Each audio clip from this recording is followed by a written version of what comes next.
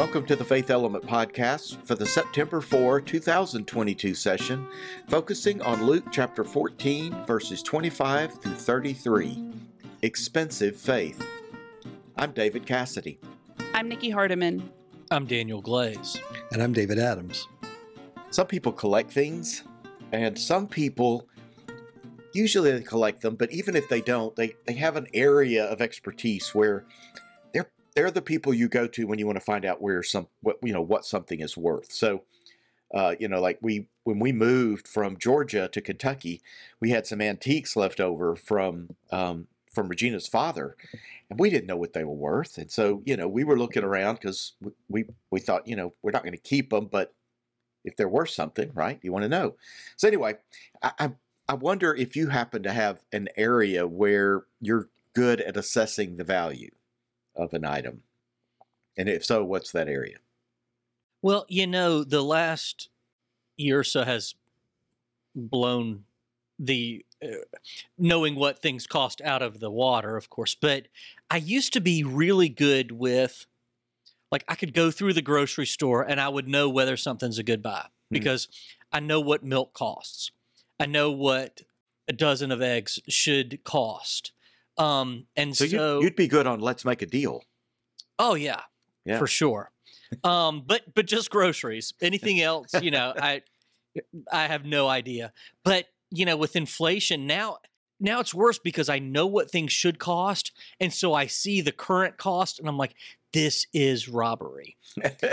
I was in the grocery store the other day, and the box of Cheez-Its that is normally like $2.79 would go on sale often for like $1.99 or $2.29 or something like that, was almost $5. Oh my God. And I just thought, this is crazy. So, yeah, I can do that with groceries. I used to be able to do that with groceries. Right. When they settle again, or maybe I need to recalibrate, but yeah. I have nothing. This is not an area in which I excel at all. For some reason, I'm fairly oblivious. That is to my detriment, I will say. I guess I'd be really easy to take advantage of. Though I will say, if we talk about value in a different way, I have learned to know the value of how much energy I'm going to have to spend on something. And I do think I'm really good at that. I'm really good at knowing this kind of activity or this kind of engagement or this kind of responsibility is going to require X amount of energy from me. And I do think that I've gotten really good at assessing that for myself. But when it comes to how much something costs, no. And I collect Pez dispensers, and I have no idea what any of that would be worth because I collect them for the novelty, and that is all. Which is totally okay. I'm glad. I'll give you $5 for the whole set. Okay, yeah. No, but I won't let them go. Like, you could offer They're me... priceless. Right. They're totally... Well, no, you could buy them from me, but it would have to be more than $5. I was brought up to know how to shop, so I can really identify with what Daniel had to say, because my mother took me grocery shopping every time she went, and I learned how to price things at the market and what they were worth. I think that's just a basic thing that we owe our children sometimes, to teach them how to do that. On the other hand, though, I have collected lots of things, and in the course of one job or the other, I've had to figure out how to buy certain things. So I feel pretty confident when it comes to things like evaluating a piece of property or anything to do with technology. And I'm really good, I think, at anything involving games, because I have such a large collection of those, and I know how much they cost me. Board games. Like Yep. board games? Yep. Okay. I know how much they cost me, and I know how much of it costs to get some of the games I want. So I'm pretty good judge of how much a game's worth when I look at it. How many board games do you think you have? 200, maybe 300, Wow. something like that. It's several shelves in the house, or 3 walls that I know of. That's serious. It took a long time. Yeah. Wow. I bet you could have fun at yard sales looking at I do have one at yard sales. We should have Faith Element retreat at David Adams' house and play games. and play games. It would take several months to go through all those. Well, maybe not all of them. There you go. So, of course, I'm a geek. I would say vintage computer equipment because I collect that, but there's really not a big collector's market for that. So keeping up with the value is not a really big thing unless it's super rare. But vintage audio equipment is a whole nother bag. So stereo equipment from the 70s, early 80s, there's an incredible market out there for that gear. And so for particular brands of speakers or receivers, their condition, blah, blah, blah. It's really interesting to watch. So, I mean, sometimes I just scroll through eBay or Craigslist and see what's out there and what it's going for. And it's, it's interesting. Things have gone up in value from that era. It's fascinating. So like a Pioneer receiver or a Marantz receiver from 1974 can go for $800, $1,600, depends on the model. I mean, incredible amounts nowadays if you can find one. So, yeah. Something to distract us, right? There you go. Well, we all make value judgments all the time, whether we're grocery shopping or just doing any number of things, deciding how to use our time. We make value decisions. And we have a text today that is going to raise, I think, some questions about value. So, Dave, would you help us get started with this one? Sure. As hard as it is to believe, I was once a young person who was forced to listen to the dad jokes and shaggy dog stories of older people. Now that I am one of those older people, it's become somewhat of a mission for me to repeat those stories and occasionally make up some of my own. People have heard me tell the same story or share the same punchline several hundred times, so they know what I'm talking about. There's likely not a day goes by when I don't respond to a suggestion by saying that it sounds like something a smart person might do, but I'll try it anyway. I can't help myself. By now, my failing to rise to an occasion to make a groaner of a comment is almost as unexpected as the Spanish Inquisition. Okay, no one rose to that one. If you've ever taken a seminary course with me, you already know how I love to use aphorisms too. They explain so much, yet do it so differently and so efficiently. For those of you who are not so aphoristically inclined, an aphorism is a short saying or a story that conveys a larger truth. It's sort of like a punchline to a longer, more interesting tale. Much as a throwaway line like, "Looks like I picked the bad day to stop drinking," or "You should see the other guy," indicates a joke of some sort has been told. A good aphorism generally comes at the end of a meaningful story. If you've heard the story, it brings back some memories. If you haven't, it suggests that you haven't heard something important and potentially opens your ears to a larger truth that you've been missing. In my case, I like to toss aphorisms that help people remember principles that I'm trying to teach, but in a different context. For instance, I tell people that there is no water, and sometimes talk about how on golf courses, if you've chosen the correct club, you're not so likely to be affected by water hazards. They're there to intimidate you into making a bad shot. Ministry likewise has a number of distractions that might cause you to perform poorly if you look at them instead of on what God needs you to do. You have to learn to tell yourself in either case, there is no water. Another of my favorites for church leadership is that if no one is responsible for anything, that's exactly who will do it. When you work with people, you run into that all the time. Stuff only really gets done when someone's willing to shoulder the burden of responsibility and ensure that it happens, rather than waiting around for something to happen. As we look at Luke 14, I'm reminded of a slight variation on the classic statement about economics. Everything is worth exactly what you are willing to pay for it. We take this for granted as a principle on how to view money. If we can get something for free, we tend to value it less. Ask any attorney who's had to work with pro bono clients. Free stuff tends to find its way into trash cans or tossed on the ground a lot more readily than something that costs us money. At the same time, things that may be wildly expensive are worthless to us if we don't want them and are willing to pay for them for anything. I can think of any number of musical acts, for instance, whose tickets are worthless to me since I would never go to see them. In this passage of Scripture, Jesus makes a similar statement of value. It's easy to wave all this off as a passage that says that we're supposed to reject those around us, cash in all we have, and become hermits.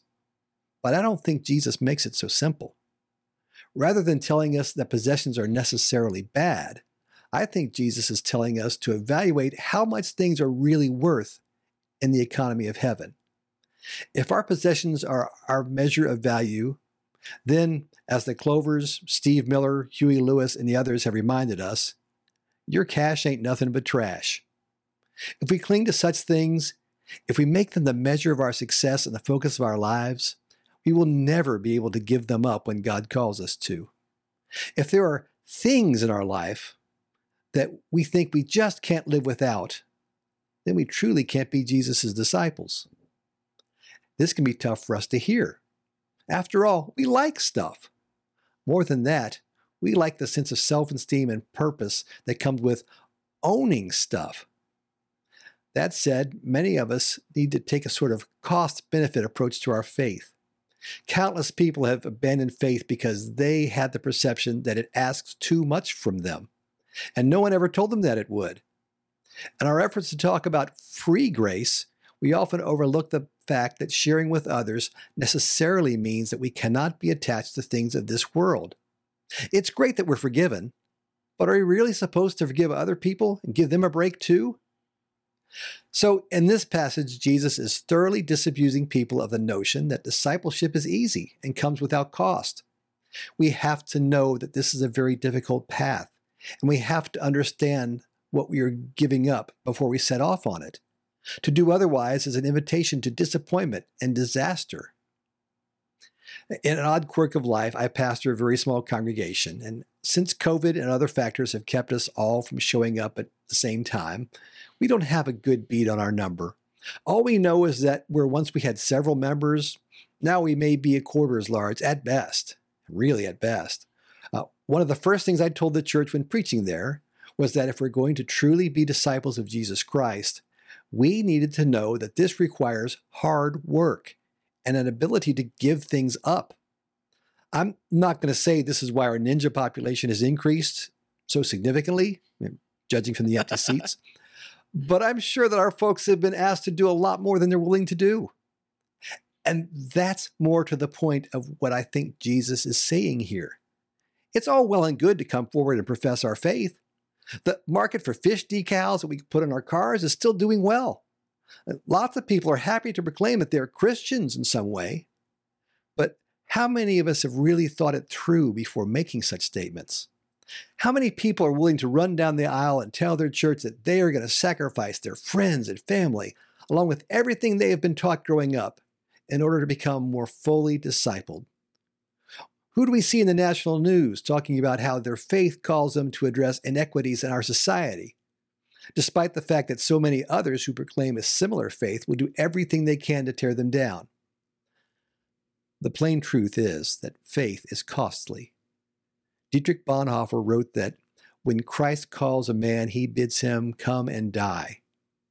If you don't realize that you may be called upon to change your life, including what you believe about certain things, as Christ calls you, it's hard to be ready for it.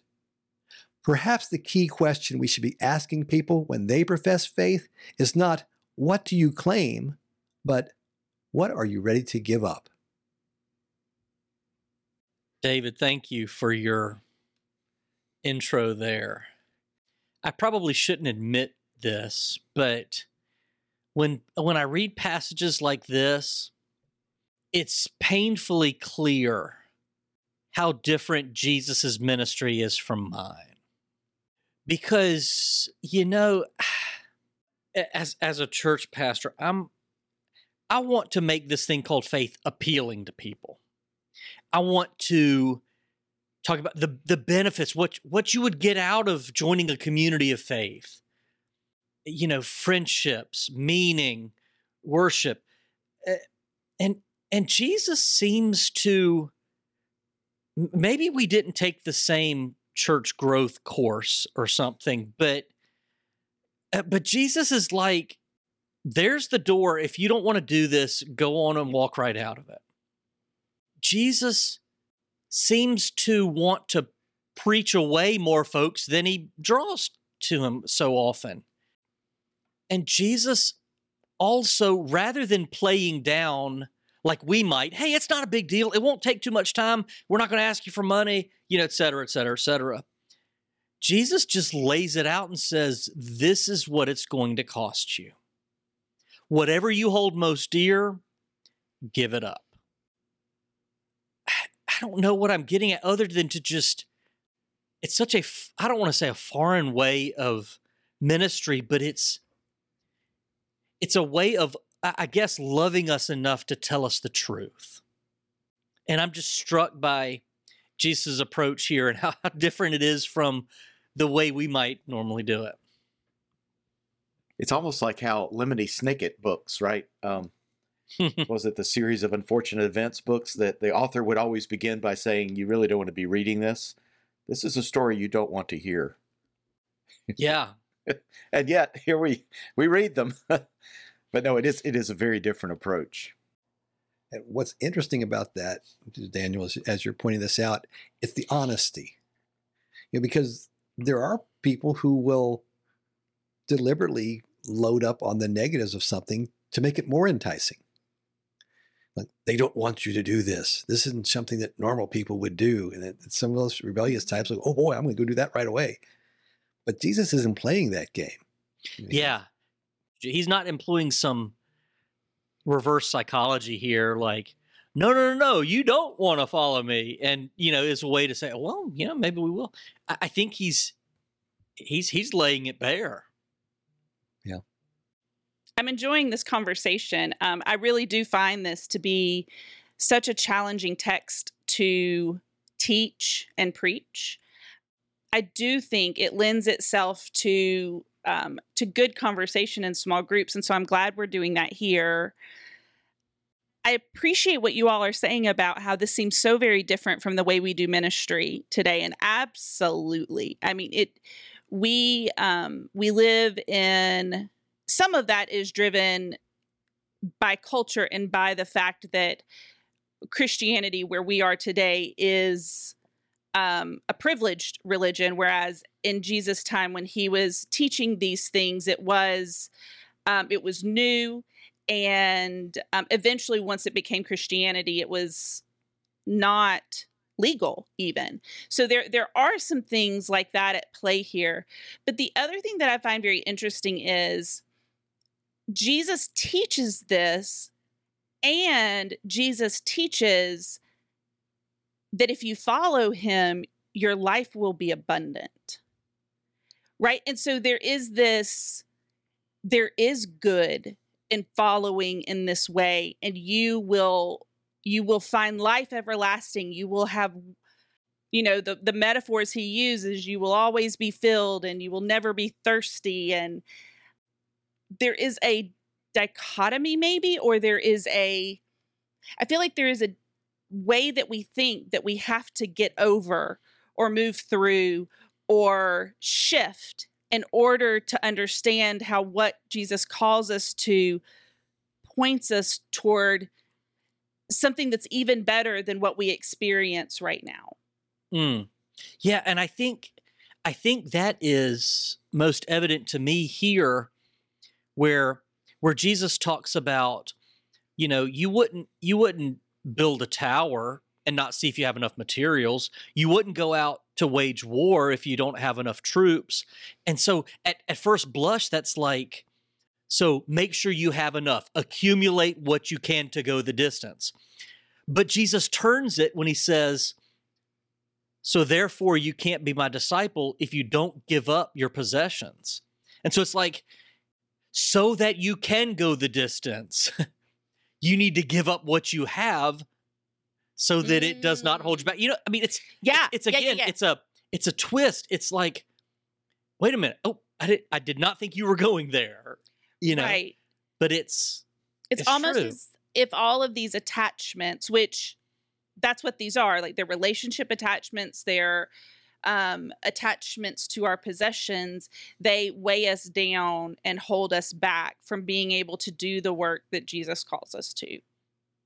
Yeah, and there's two ways this breaks too, but two ways this breaks that's interesting. And one of the first ones that comes up is how many people start talking about how they need to raise money now so they might have a better future. And once they've raised that amount of money, then they'll do the things they're supposed to do. But for now, I've got to concentrate on just raising this money or doing this particular task in my life first. Now, I'll give things to the church once I've achieved this.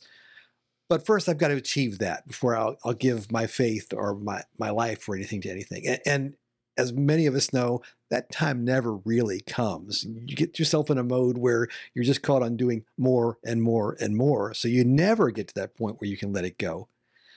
But the other way this breaks, which is kind of weird, I know, I often taught people who are working with young adults and young people and are trying to figure out, well, how do we appeal to the younger crowds? How do we help them find their way in the faith? What do we do? And what I most frequently tell them is the best way to do this is to make their faith worth something, make it matter.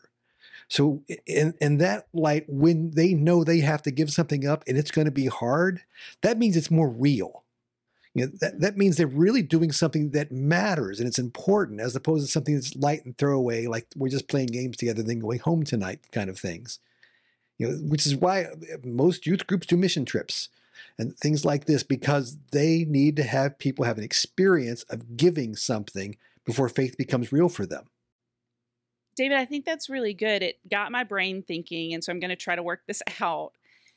But by referencing the way that we work with young people or youth, it stands to reason that we can practice this. And what I mean is, it's a huge call. Give up everything you own. Well, no. Right? Like I like my house. I like living in the home that I live in. I like having a car to get me around. And no, I'm not giving all that up. But I can practice letting go of wealth.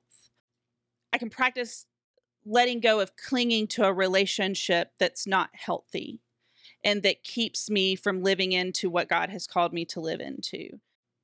It might look like increasing a little bit what I'm giving to the church, so that and taking that out of buying the next Pez dispenser, right? You know, tongue in cheek, but that we practice giving up.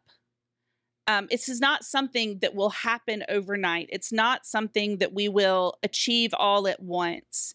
But just like we try to teach children and youth that a faithful life is a giving life, it is a generous life. It always gets more complicated when we're adults, that we can begin to work at it. So, you know, one thing I'm thinking about here is that if we were to compile a list of the most difficult or harsh sayings of Jesus, verse 26 would pop up on a lot of our lists, pretty high, if not the first one. Whoever comes to me and does not hate father and mother, wife and children, brothers and sisters, yes, even life itself, cannot be my disciple. But I would argue the more offensive verse for many of us is 33, asking us to give up our possessions. And not that I assume the worst in people, but I think we see folks giving up or trading away family all the time. I think many, many more of us, if we're honest, would be much more offended by the thought that we need to give up all that we have. I agree. And something is interesting here too, maybe this makes verse 33 sting more or less, is that when we talk about this passage, the first thing we go to are physical possessions. We don't go to certain unhealthy beliefs that we may be holding on to, or unhealthy relationships we may be holding on to, or anything like that. We're giving up money. Preach, preacher! I can give up, money, fine, but don't ask me to give up the way I've always thought about something. Because that's a possession that I have that means way too much to me. I'm never giving that up. Mm-hmm. That's good. Yeah. Mm-hmm. Yeah. why is this so important to Jesus? I mean, why is it important for Jesus to tell us, listen, if you're not willing to leave behind your family, just go on home now. If you're not willing to carry the cross, you can't do this. If you're not willing to give up what you own, you're done. I mean, it looks like Jesus wants us to take the hard road, or the hard way of doing things, but is that it? Or why does he make it so tough? Is he making it tough, or is he making it easier? David, that's a really good question. And I think it probably is the most important question that we've asked here. Is he making it harder, or is he making it easier? I think the reason it feels so difficult is because the way Jesus calls us to live is so contrary to the way that culture and society teaches us how to live. And I think that's true for all time. And it's actually a pretty negative statement for me. I'm typically not that. I don't typically have such a negative view of humanity, but I do believe that when we put our cultures and societies together, they're like institutions. We build them in such a way that they do not want to change, and they do not want to be broken down.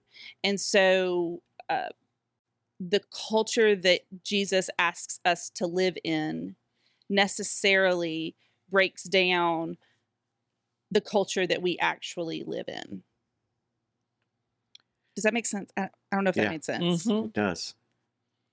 Yeah. Well, and I guess as I've listened to this conversation, there are two things that just keep echoing around in my mind. One is that Jesus is calling us to grapple with what is truly valuable. And that's hard to grapple with, whether you're talking about ideas we hold on to, habits we hold on to, and behaviors, or stuff. But tied in with that is this entire theme that we see in the Gospels, that Jesus calls us to give ourselves away. There's this self-giving nature to God that we see over and over in Scripture, but particularly in the life and ministry of Jesus.